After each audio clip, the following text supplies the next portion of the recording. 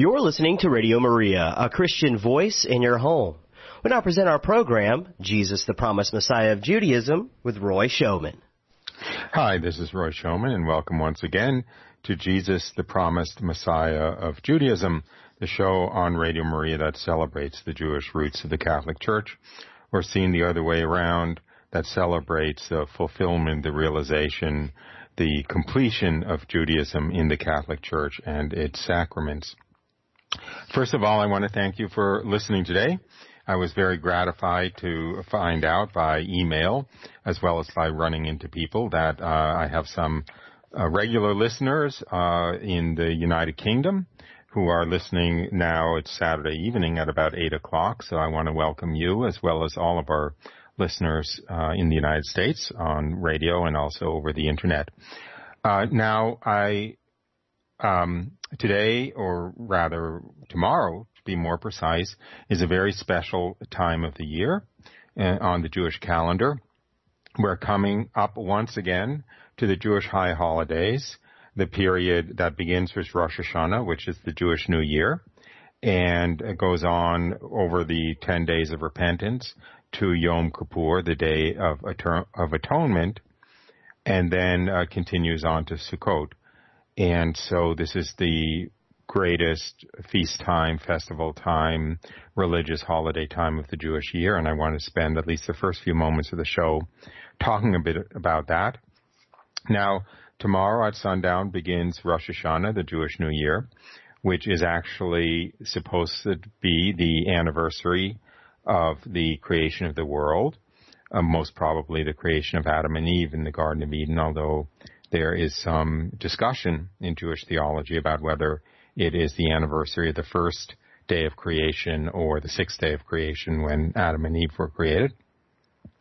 But anyway, it's the anniversary of the creation of the world, and we are coming into the Jewish year 5777. So I just wanted to make a comment about that because the Jewish theology, the Jewish oral tradition as it's represented in the Talmud, actually discusses when the end of the world will come. And I know that in some Catholic circles, there is a rather lively expectation of a significant event that may come soon. Different prophecies characterize it differently, but I've been traveling a lot, giving talks, and everywhere I go, people talk about this prophecy or that prophecy, and that we're coming into that time. I'm not making any comment about that one way or the other, but in that context, I thought it was kind of interesting that the Talmud, the Jewish oral tradition, does talk about when the end of the world will come. And it teaches, quote, this is straight from the Talmud, the book in the Talmud known as Sanhedrin, the world is to exist 6,000 years. In the first 2,000 there was desolation. 2,000 years the Torah flourished. And the next 2,000 years is the Messianic era. Now, since we're coming up onto the year 5777 on the Jewish calendar, the world was created almost 6,000 years ago, according to the Jewish calendar. It was created, obviously, 5,777 years ago. In this chronology in the Talmud, the first 2,000 years is desolation. In other words, between the creation of the world and the giving of the law. And then for 2,000 years, there was to be 2,000 years between the giving of the law and the coming of the Messiah. And then 2,000 years between the coming of the Messiah and the end of the world. And in fact, this chronology works out pretty well from a Christian perspective, that by the biblical counting of the years, there was about 2,000 years between the creation of the world and the Abraham, at the beginning of the Jewish people, and then about 2,000 years between Abraham and Jesus, about 2,000 years ago. And of course, we're coming up on about 2,000 years after the crucifixion.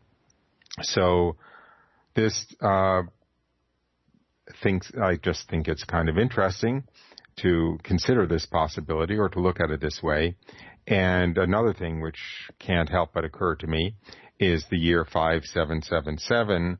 The numbers, of course, in Judaism and in Jewish theology, and especially in Jewish mystical theology, having a meaning.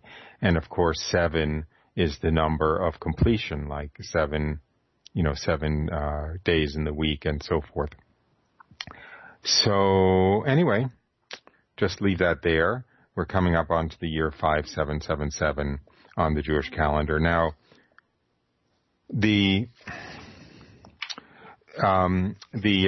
as I mentioned at the beginning of the show, Rosh Hashanah begins this high holiday season.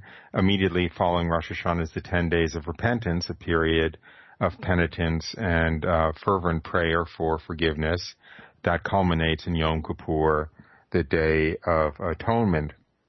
I'll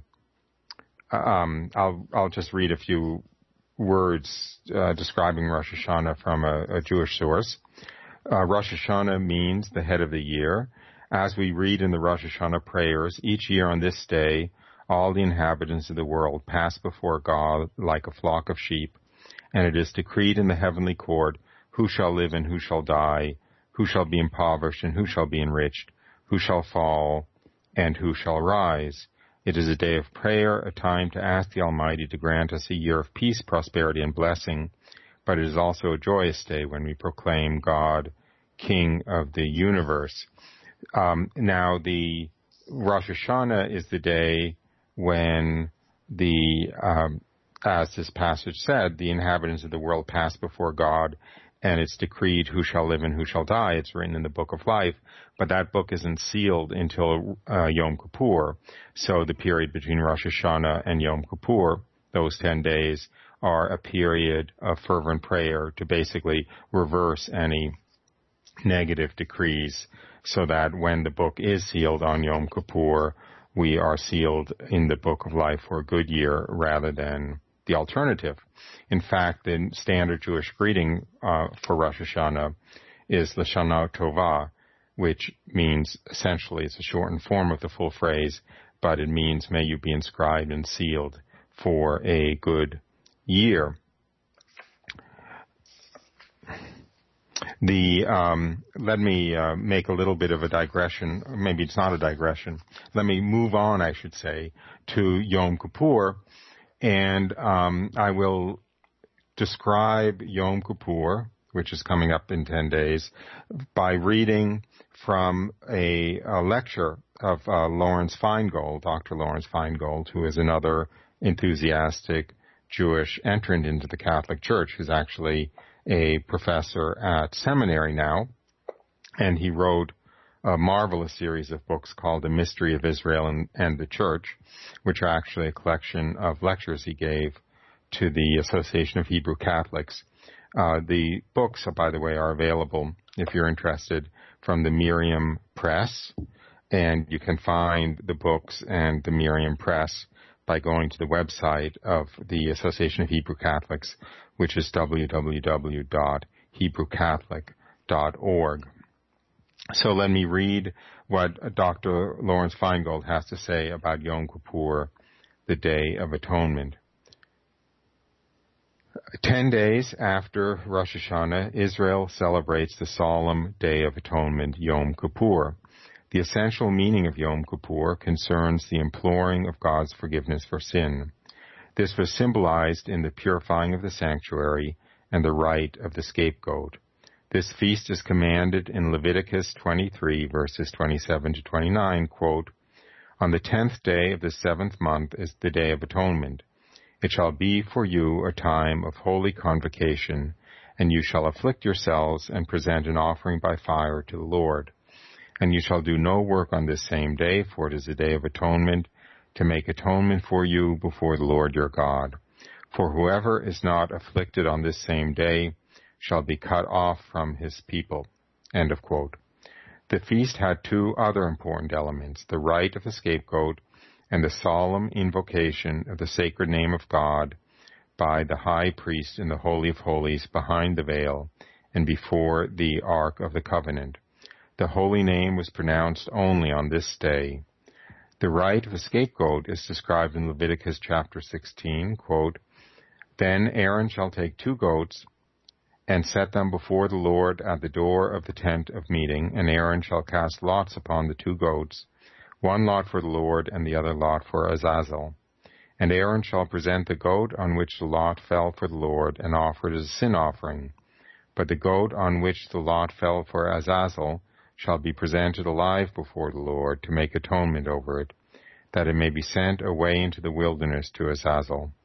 Then he shall kill the goat of the sin offering, which is for the people, and bring its blood within the veil, and do with its blood as he did with the blood of the bull, sprinkling it upon the mercy seat and before the mercy seat. Thus he shall make atonement for the holy place, because of the uncleannesses of the people of Israel. And when he has made an end of atoning for the holy place, and the tent of meeting and the altar, he shall present the live goat, and Aaron shall lay both his hands upon the head of the live goat, and confess over him all the iniquities of the people of Israel, and all their transgressions, all their sins, and he shall put them upon the head of the goat, and send him away into the wilderness by the hand of a man who is in readiness. The goat shall bear all their iniquities upon him to a solitary land, and he shall let the goat go in the wilderness. Close quote. It is obvious that no goat can bear the sins of the people of Israel and make expiation for them. This graphic image of the scapegoat is clearly a figure for the true sacrifice that expiates sin, the sacrifice of the suffering servant, the passion of Jesus Christ. Hebrews 9 explains how the sacrifices offered solemnly on Yom Kippur are but a figure of the sacrifice of Christ, the high priest of the new and eternal covenant between God and mankind. Quote, this is now a reading from Hebrews 9. The priests go continually into the outer tent, performing their ritual duties, but into the second only the high priest goes, and he but once a year, and not without taking blood which he offers for himself and for the errors of the people. By this the Holy Spirit indicates that the way into the sanctuary is not yet opened as long as the outer tent is still standing, which is symbolic for the present age. According to this arrangement, gifts and sacrifices are offered, which cannot perfect the conscience of the worshipper, but deal only with food and drink and various ablutions, regulations for the body imposed until the time of Reformation. But when Christ appeared as a high priest of the good things that have come, then through the greater and more perfect tent, not made with hands, that is, not of this creation, he entered once and for all into the holy place, taking not the blood of goats and calves, but his own blood, thus securing an eternal redemption. For the sprinkling of defiled persons with the blood of goats and bulls, and with the ashes of a heifer, sanctifies for the purification of the flesh, how much more shall the blood of Christ, who through the eternal Spirit offered himself without blemish to God, purify your conscience from dead works to serve the living God. Therefore he is the mediator of a new covenant, so that those who are called may receive the promised inheritance. So we see in this passage from Hebrews that the sacrifice of Yom Kippur was just a picture of the true sacrifice for the redemption of sin, which would be when Christ came. Now, interestingly, the fact that Yom Kippur and the sacrifice of Yom Kippur was only a precursor to the true sacrifice when Jesus came is actually given evidence by a miracle which occurred and then ceased to occur, which is described in both the Talmud and the Zohar, the Talmud being the Jewish oral tradition which was written down, and the Zohar being the central text of mystical theology in Judaism. So I will continue reading from Dr. Larry Feingold's lecture on the typology of Yom Kippur, the section entitled Miracle of the Scarlet Thread on Yom Kippur. The Talmud and the Zohar relate that certain miracles occurred regularly on Yom Kippur in the time of the Second Temple. A scarlet thread over the door of the sanctuary would miraculously turn white as a sign that God had found the sin offering acceptable. This was understood in reference to Isaiah 1:18, Though your sins are like scarlet, they shall be as white as snow. This miracle, accompanied by a miraculous continuation of the burning of the western lamp, and a miracle by which a lot for the scapegoat was always drawn in the right rather than the left hand, occurred every year during the time of a holy high priest, Simeon the Upright, and only sometimes after his time. The Talmud relates, quote, "Our rabbis have taught on Tanaite authority. Throughout the 40 years that Simeon the Righteous served as high priest, the lot would always come up in the right hand. From that time onward, sometimes it would come up in the right hand, sometimes it would come up in the left hand. And during that same span of time, the crimson thread would always turn white. From that time, sometimes it would turn white, sometimes it would not turn white. So long as Simeon the Righteous was alive, the western lamp remained permanently lit. When he died, they went and found that it had gone out. From that time forward, sometimes they find it extinguished and sometimes lit." The Zohar also relates this account and explains that the people would rejoice when the crimson thread turned white, for they took this to indicate that their sacrifice had been accepted by God. Similarly, they would grieve when the miracle would fail to occur, taking it as a sign that their sacrifice was not accepted in heaven. The above Talmudic tractate also reports that these miracles completely ceased to occur 40 years before the destruction of the Second Temple in 70 A.D. Quote, "Our rabbis have taught on Tanaite authority 40 years before the destruction of the sanctuary, the lot did not come up in the right hand, and the thread of crimson never again turned white, and the westernmost light never shone, and the doors of the courtyard opened by themselves, until Rabbi Yohanan ben Zakkai rebuked them. He said, 'Temple, temple, why will you yourself give the alarm that you are going to be destroyed? You don't have to, because I know that in the end you are destined to be destroyed. For Zechariah has already prophesied concerning you. Open your doors, Lebanon, that fire may devour your cedars.'" A similar account of the same miracle of the scarlet thread and its cessation is found in a different Talmudic tractate, Rosh Hashanah 31b. The context is a discussion of the same great rabbi who was said to have regulated the use of the crimson thread. For it is taught, at first on the Day of Atonement, after the high priest performed his special worship, they would tie a crimson thread to the outside of the door of the temple entranceway. If it turned white, the people would rejoice. If it did not turn white, the people would be grieved. They ordained that they should tie it to the inside of the door of the temple entranceway, but still the people would peak. They ordained that they should tie half of it to the rock and half of it to the goat sent to the wilderness. This tractate then questions how Rabbi Yohanan could have given this ordinance if he taught only at the time the miracle had ceased. As he considers this question, the Talmud states, "And it is additionally taught on Tanaite authority, for 40 years prior to the destruction of the temple, the crimson thread did not turn white, but rather remained red." The Talmud does not enter into speculation as to why God completely ceased to work this miracle 40 years before the destruction of the temple.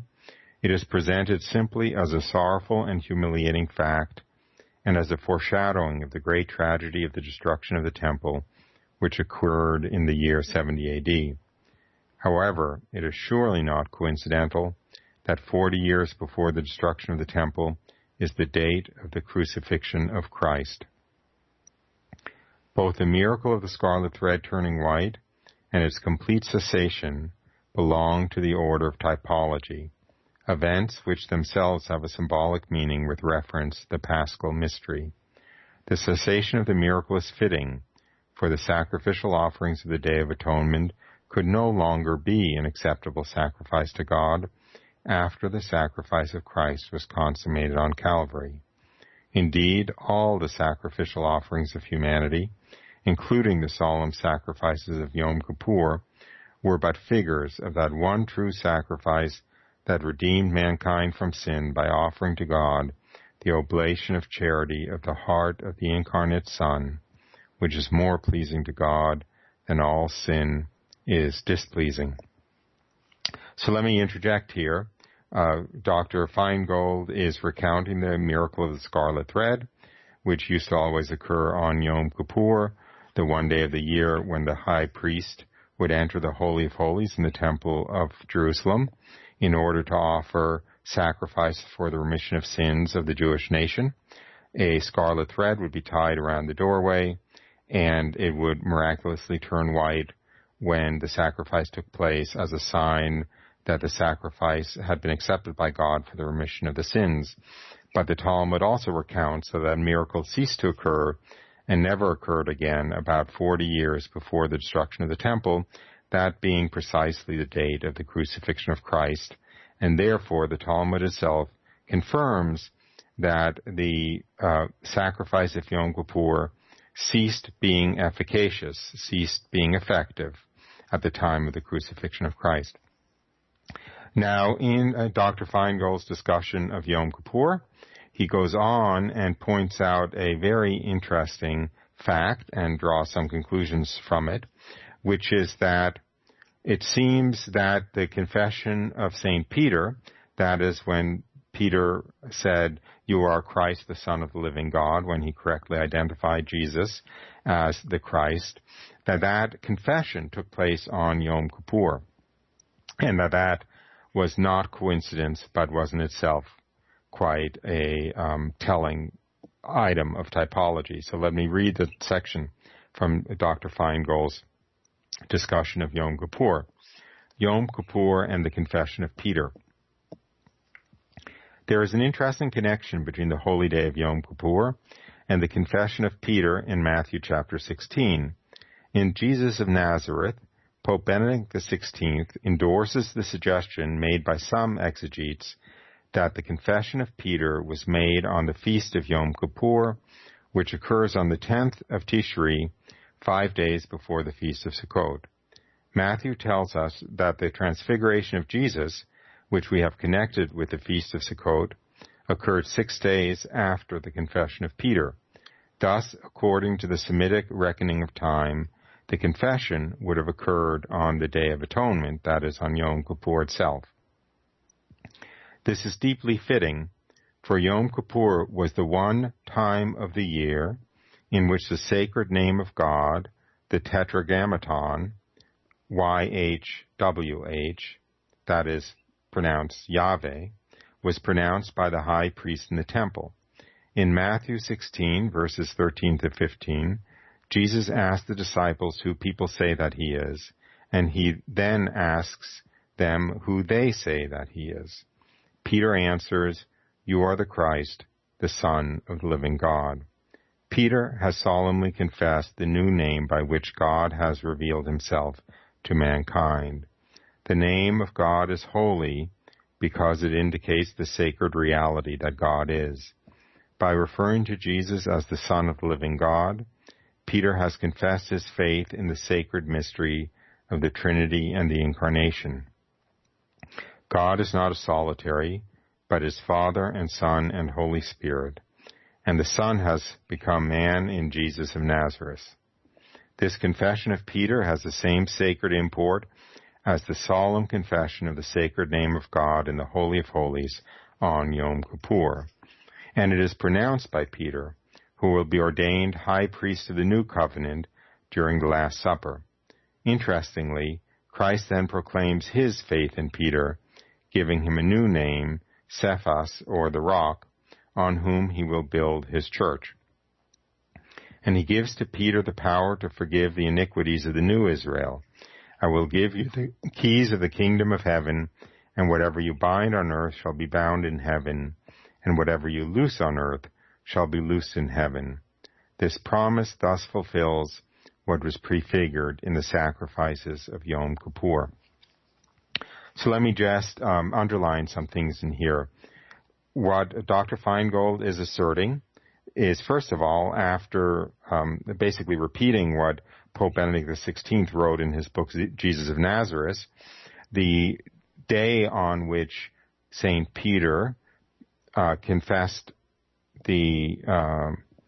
confessed who Jesus was, you are the Christ, the Son of the living God, happened to fall on Yom Kippur. They were one and the same day. And this is significant for at least two different reasons. One is that was the only day of the year on which the unpronounceably holy name of God in the Old Testament, the Yud-He Vav-He, the YHWH name, known as the Tetragrammaton, would be pronounced by the high priest. It's the one and only day of the year when the high priest would pronounce the most holy name of God. So it is rather fitting that the high priest of the new covenant, that is St. Peter, the first pope, should on that very day first pronounce the new holy name of God, that is Christ, the Son of the living God, should identify him and pronounce his holy name on the very same day. Also, the Yom Kippur was the one day of the year when the high priest would enter the Holy of Holies to make sacrifice for the remission of sins of the Jewish nation. And Peter, as the high priest, and as a matter of fact, as a representative of all priesthood, was given the same power in the new covenant to remit the sins of man. That is, when Jesus said, I will give you the keys of the kingdom of heaven, and whatever you bind on earth shall be bound in heaven, and whatever you loose on earth shall be loosed in heaven. So how fitting it is that this confession of Peter, the identification of who Jesus was, should have been made on Yom Kippur, and the giving of the power to remit sins associated with that, with him as the new high priest. Now, we have come to about the halfway point in the show, and so we usually take a short musical break about halfway through. And when we come back, I will continue with a little more discussion of the Jewish holiday season that we're in, and Yom Kippur, and its place also in another way on the Catholic calendar. And so that's the plan for when I come back. With that, let's go to our musical break. Be back in a few moments. Every time I try, I fail. Every time I stand, I fall. Everything I've had, I've lost. Be my everything. Wanting to be first, I'm last. Wanting to run fast, I can't.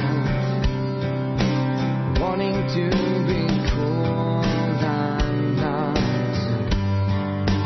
Be my everything. Be my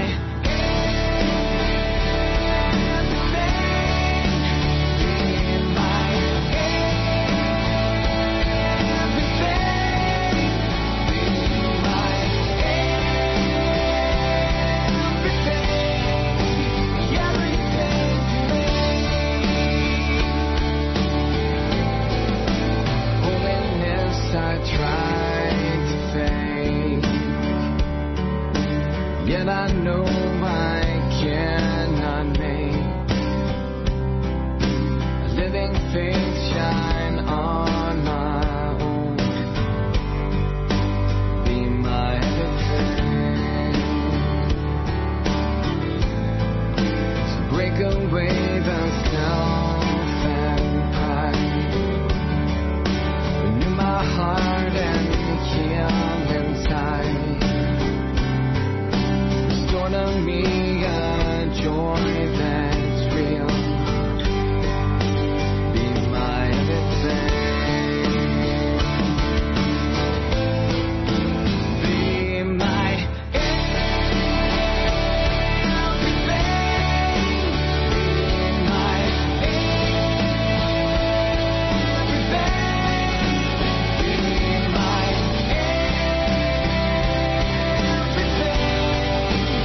everything.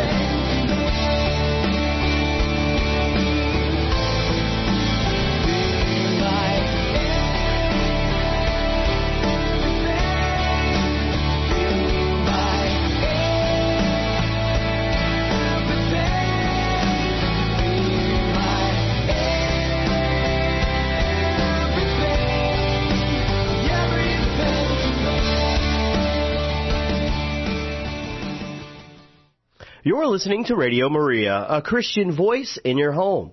We now return to our program, Jesus, the Promised Messiah of Judaism, with Roy Showman. Hi, welcome back to Jesus, the Promised Messiah of Judaism. And I will go on with the discussion of Yom Kippur and the Jewish high holidays in relationship to their fulfillment with Jesus, the true high priest. But again, if anyone wishes to call in, the number here is 866-333-6279.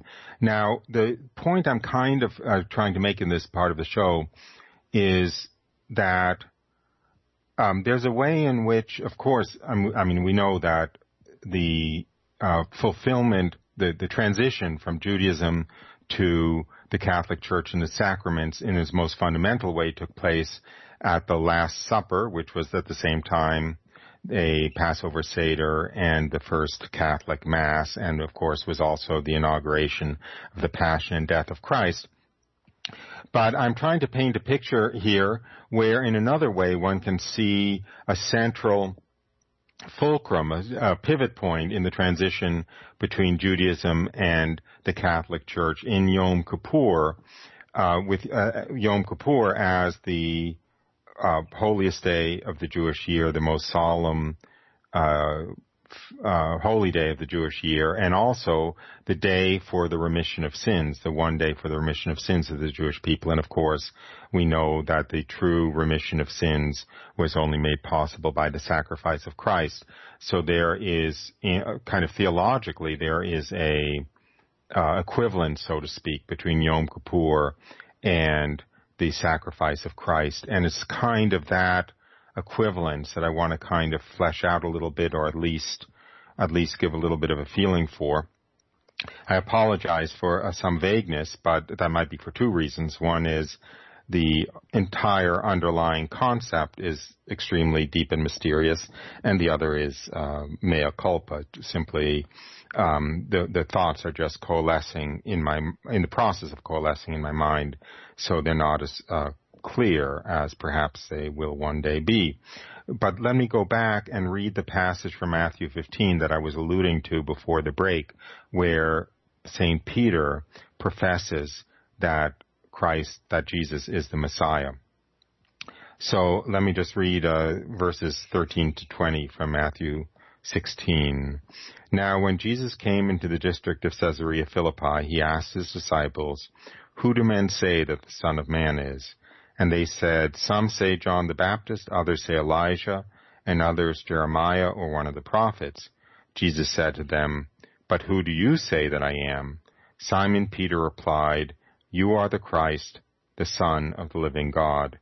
And Jesus answered him, "Blessed are you, Simon Bar-Jonah, for flesh and blood has not revealed this to you, but my Father who is in heaven. And I tell you, you are Peter, and on this rock I will build my church, and the powers of death shall not prevail against it. I will give you the keys of the kingdom of heaven, and whatever you bind on earth shall be bound in heaven, and whatever you loose on earth shall be loosed in heaven." Then he strictly charged the disciples to tell no one that he was the Christ. So the point I was making, or trying to make before the break, is that it's no coincidence that this exchange between Jesus and St. Peter took place on Yom Kippur, according to Pope Benedict XVI and many biblical exegetes. So why is it no coincidence? What is the typological meaning that this profession of faith of Peter took place on Yom Kippur? It's twofold. One is Yom Kippur was the one day of the year when the most holy name of God in the Old Testament, the YHWH name of God, would be pronounced. And so it's fitting that that's the day on which Jesus' divinity is first pronounced, since he is really the fulfillment of that, the most holy name of God. And the other reason is because Yom Kippur was the day for the remission of sins, and so it's fitting that it's the day on which Jesus told Peter that essentially from now on it would be through the priesthood that sins would be remitted rather than through, obviously, the Yom Kippur sacrifice. And so it was on Yom Kippur that Jesus said to Peter, I give you the keys to the kingdom of heaven, and whatever you bind on earth shall be bound in heaven, and whatever you loose on earth shall be loosed in heaven. So it was no longer a matter of this sacrifice in the Holy of Holies on Yom Kippur. It was no longer a matter of the scapegoat being loosed on Yom Kippur for the remission of sins, but it was a matter of Peter and after him the priesthood of the church binding and loosing on earth and in heaven sins. So I just wanted to repeat that. Now, in this echoing between the events in Christian salvation history, in other words, in the fulfillment of salvation history, and events on the Jewish liturgical calendar, there is another kind of echo. There's another resonance that I want to mention in the last section of the show, which, bear with me a moment, you'll see where I'm going. In the before the revision of the calendar, of the liturgical Catholic calendar after Vatican II, there were what was known as Ember Days, celebrated 4 times each year.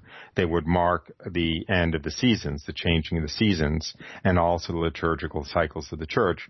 There were Spring Ember Days after the first Sunday of Lent. There were Summer Ember Days after Pentecost. And there were Fall Ember Days after the third Sunday in September. And then there were Winter Ember Days after the middle of December. So I want to talk about the Fall Ember Days, which we just had last week. Now, they are not broadly celebrated now in the new calendar, although they can actually be still celebrated, but they were universally celebrated in the old calendar. And what's very interesting is that those Fall Ember Days, coming near the end of September, would always come around the time of the Jewish high holidays, which fall around late September or early October usually.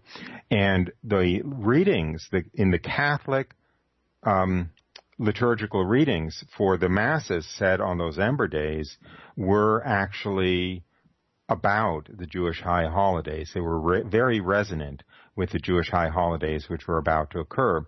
So the Ember Day readings, which were the readings from last week, if anyone followed the Ember Days in the liturgy, were actually also reflecting this mirror image between Judaism and the Catholic Church, or this prefigurement of the Catholic Church within Judaism is probably a better way to put it. So let me read some of the readings from the autumn Ember Days. In other words, from those Wednesday, Friday, and Saturday of last week, which would have been read, and how I'm going to read them in the light of how deeply resonant they are with the Jewish high holidays, which would always fall around the same time. So, first of all, a reading from Amos, which is just full of beauty, kind of repeating the God's love for the Jewish people. Let me just read it. It starts with Amos chapter 9, verse 13. Again, these are the Ember Day readings from the Catholic liturgical calendar for late September. Behold, the days are coming, says the Lord, when the plowman shall overtake the reaper, and the treader of grapes him who sows the seed. The mountain shall drip sweet wine, and all the hills shall flow with it. I will restore the fortunes of my people Israel, and they shall rebuild the ruined cities and inhabit them. They shall plant vineyards and drink their wine, and they shall make gardens and eat their fruit. I will plant them upon their land, and they shall never again be plucked up out of the land which I have given them, says the Lord your God. And this is clearly a beautiful picture of the promise that God made to the Jewish people, which is realized in the Messiah, this overflowing luxury and richness and wealth and such that the mountains drip sweet wine, and that basically before you have a chance to plant the seed, you shall be reaping the harvest. And before you sow the seeds of the grapes, you'll be treading the grapes for wine. Which is, of course, what happened with Jesus, is that everything which required effort and sacrifice and a tremendous, I don't know how to put it, straining to pull forth these graces from heaven before the new covenant, under the new covenant. It's just gushing forth, as it says in one of the Psalms, honey from the rock. Rather than having to strive to get a trickle of water from the rock, it's gushing torrents of honey from the rock, which were brought to us with the Messiah, with Jesus. And then another Amber Day reading, which is Roy? Yes? We've got a caller on the line, Andrew from the UK. Oh, great, but it didn't show up on Skype. I typed it in. He's yes, on the line. There it is. Never mind. Please. Thank you. Andrew, thanks for calling. Hi, Roy. Yeah. I was called in discussing exactly what I had mentioned in the email, which is fantastic, fascinating, absolutely fascinating. I missed the first 6 minutes of the show, by the way. It was had a dodgy internet connection, but you're discussing the miracle of the scarlet thread and so forth. I just had a question, which I've been wondering for a while, as regards to the blood sacrifice made by the priests in the Holy of Holies, up until 40 years after Jesus' crucifixion. What exactly was obviously you say it's a preparation for the ultimate sacrifice which Christ himself made. But I'm wondering in terms of the actual nature of the sacrifice which was made, the blood sacrifice which was made before the ultimate sacrifice, was that seen in purely in terms of a preparation, or was there some sort of sacred value to the blood sacrifice itself? I don't know whether I'm putting that across clearly enough, but I get what I'm saying? Is there a sort of an innate value of the sacrifice itself? Because throughout the Old Testament, there's the issue of the meaning of or the importance of blood. As I've been picking up on from in the accounts of many Jewish people who've converted, not converted, become Catholic. So I'm just wondering if you could explain that the actual the value of the sacrifice itself. Well, let me first of all ask you, so I'm just sure that I understand the question correctly. If I understood correctly, what you're asking is, did the blood sacrifice in the days of the temple actually have any efficaciousness? Did it actually work for the remission of sins? Yeah, that is what I'm asking. Yeah, and I think it's hard to escape the idea that it did work for the remission of sins. And of course the miracle of the scarlet thread would suggest that it did, because the miracle didn't occur when God did not accept the sacrifice for the remission of sins. I think that the entire system of blood sacrifice for the remission of sins was in itself just basically a picture of its fulfillment in Jesus. But God nonetheless did respond to it in a kind of sacramental way, and did, not automatically, which is shown by the fact that the thread didn't always turn white even before the crucifixion, but that God would apply it for the remission of sins. And would that's what I was for the remission of sins. You raise actually another really interesting point, which I never thought of and which I don't know the answer to, which was even that only efficacious in anticipation of Jesus' sacrifice, if you see what I mean. It was Jesus' sacrifice which gave the earlier blood sacrifices the power to remit sins. That's an interesting question too, right? Yeah, sure. I was sort of trying to decide whether it was the state of the people's hearts on Yom Kippur, which was determined whether God was pleased with the sacrifice or not, or whether there was some innate value in the blood itself, So, that's answered my question. It's, now that you're discussing some of the things which I'm, been on my mind of late, I thought I'd call in and ask you that. And I listen every week, not necessarily live, but it's a fantastic show and doing a fantastic job. Well, thank you. Thank you very much. And thanks for listening from halfway around the world. And for letting me know and for your engagement and calling. Sure. Thanks very much, Roy. Sure. Okay, so let me just go back, I guess, though, to the stream that I was on about the Ember Days, because I'll very quickly get to Hebrews 9 again, because that's one of the Ember Day readings. And Hebrew 9 is, of course, I apologize because I read it early in the show, but it's actually the scriptural description of the transition between the blood sacrifice in the Old Testament and the fulfillment of the typology in Jesus. So I'll just actually go to that now because it ties in so well with the call. Again, I did read this before, but I'm reading in a little bit of a different light now. So the author of Hebrews is explicitly comparing the Yom Kippur sacrifice in the days of the temple, in other words, in the Old Covenant, with Christianity and with the fulfillment in Jesus. So reading from the beginning of Hebrews 9. Now, even the first covenant had regulations for worship and an earthly sanctuary. For a tent was prepared, the outer one, in which the lampstand and table and bread of presence was. It was called the holy place. Behind the second curtain stood a tent called the Holy of Holies, with a golden altar of incense and the Ark of the Covenant covered in gold, a golden urn holding the manna, and Aaron's rod that budded, and the tables of the covenant, and above it were the cherubim of glory overshadowing the mercy seat. Of these things we cannot speak in detail.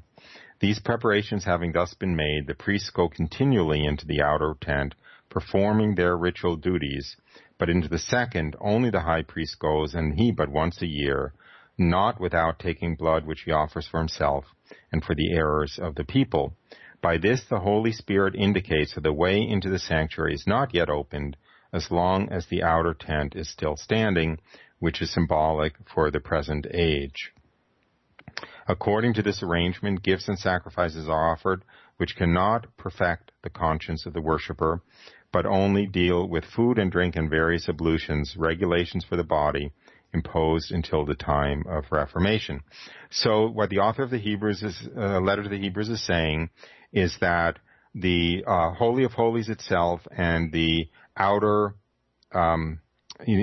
tabernacle and the inner tabernacle in the temple in Jerusalem was just a picture of the true realization of it, which would come with Christ, which would be basically the Holy of Holies within ourselves, actually. And that the fact that the outer tabernacle was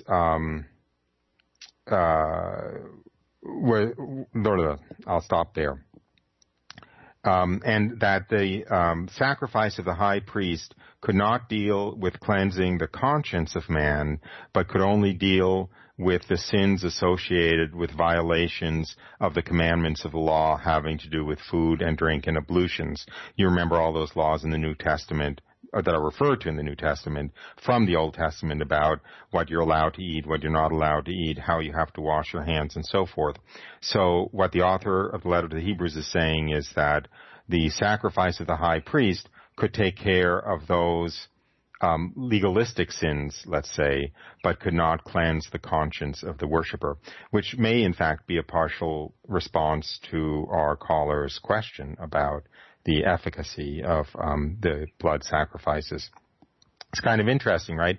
Because the sacrifice itself was kind of materialistic in a sense, very material, the pouring out of the blood, and the sins that it could remit then were fairly material sins having to do with eating and drinking and so forth. When the true spiritual sacrifice took place, then the spiritual sins could be taken care of by that. But when Christ appeared as a high priest of the good things that have come, then through the greater and more perfect tent, not made with hands, that is not of this creation, he entered once for all into the holy place, taking not the blood of goats and calves, but his own blood, thus securing an eternal redemption. For the sprinkling of defiled persons with the blood of goats and bulls and with the ashes of a heifer sanctifies for the purification of the flesh, how much more shall the blood of Christ, who through the eternal Spirit offered himself without blemish to God, purify your conscience from dead works to serve the living God. Therefore he is the mediator of a new covenant, so that those who are called may receive the promised eternal inheritance, since a death has occurred which redeems them from the transgressions under the first covenant. I can't really add to this. It's a very beautiful description of the cosmic amplification, so to speak, of the cleansing under the new covenant as opposed to the cleansing under the old covenant. And of course that it's the eternal covenant and Christ made the sacrifice once and for all, whereas under the old covenant the sacrifice had to be repeated every year. I guess I'll skip down to verse 23. Thus it was necessary for the copies of the heavenly things to be purified with these rites, but the heavenly things themselves with better sacrifices than these. For Christ has entered not into a sanctuary made with hands, a copy of the true one, but into heaven itself, now to appear in the presence of God on our behalf. So I will close there, but I just wanted to read some of these readings from the Ember Days because I think it is really, really beautiful that the church calendar itself makes use of the timing of the Catholic Church calendar with the Jewish calendar, makes use of that timing to introduce readings that make explicit the transformation of the Old Covenant into the New Covenant, and makes use of those readings at precisely the time of the Jewish liturgical year, which is Yom Kippur, to introduce readings that explicitly discuss the transformation of Yom Kippur under the Old Covenant into the sacrifice of Christ under the New Covenant. So since this show celebrates the as I say at the beginning of the show, the Jewish roots of the Catholic Church, or the fulfillment and completion of Judaism in the Catholic Church and its sacraments and its liturgy, I thought this was a good opportunity to kind of present this illustration of exactly that. So we've come to the end of our time for today. I want to thank you for listening and invite you to join us again next week on Jesus the Promised Messiah of Judaism on Radio Maria. Bye for now.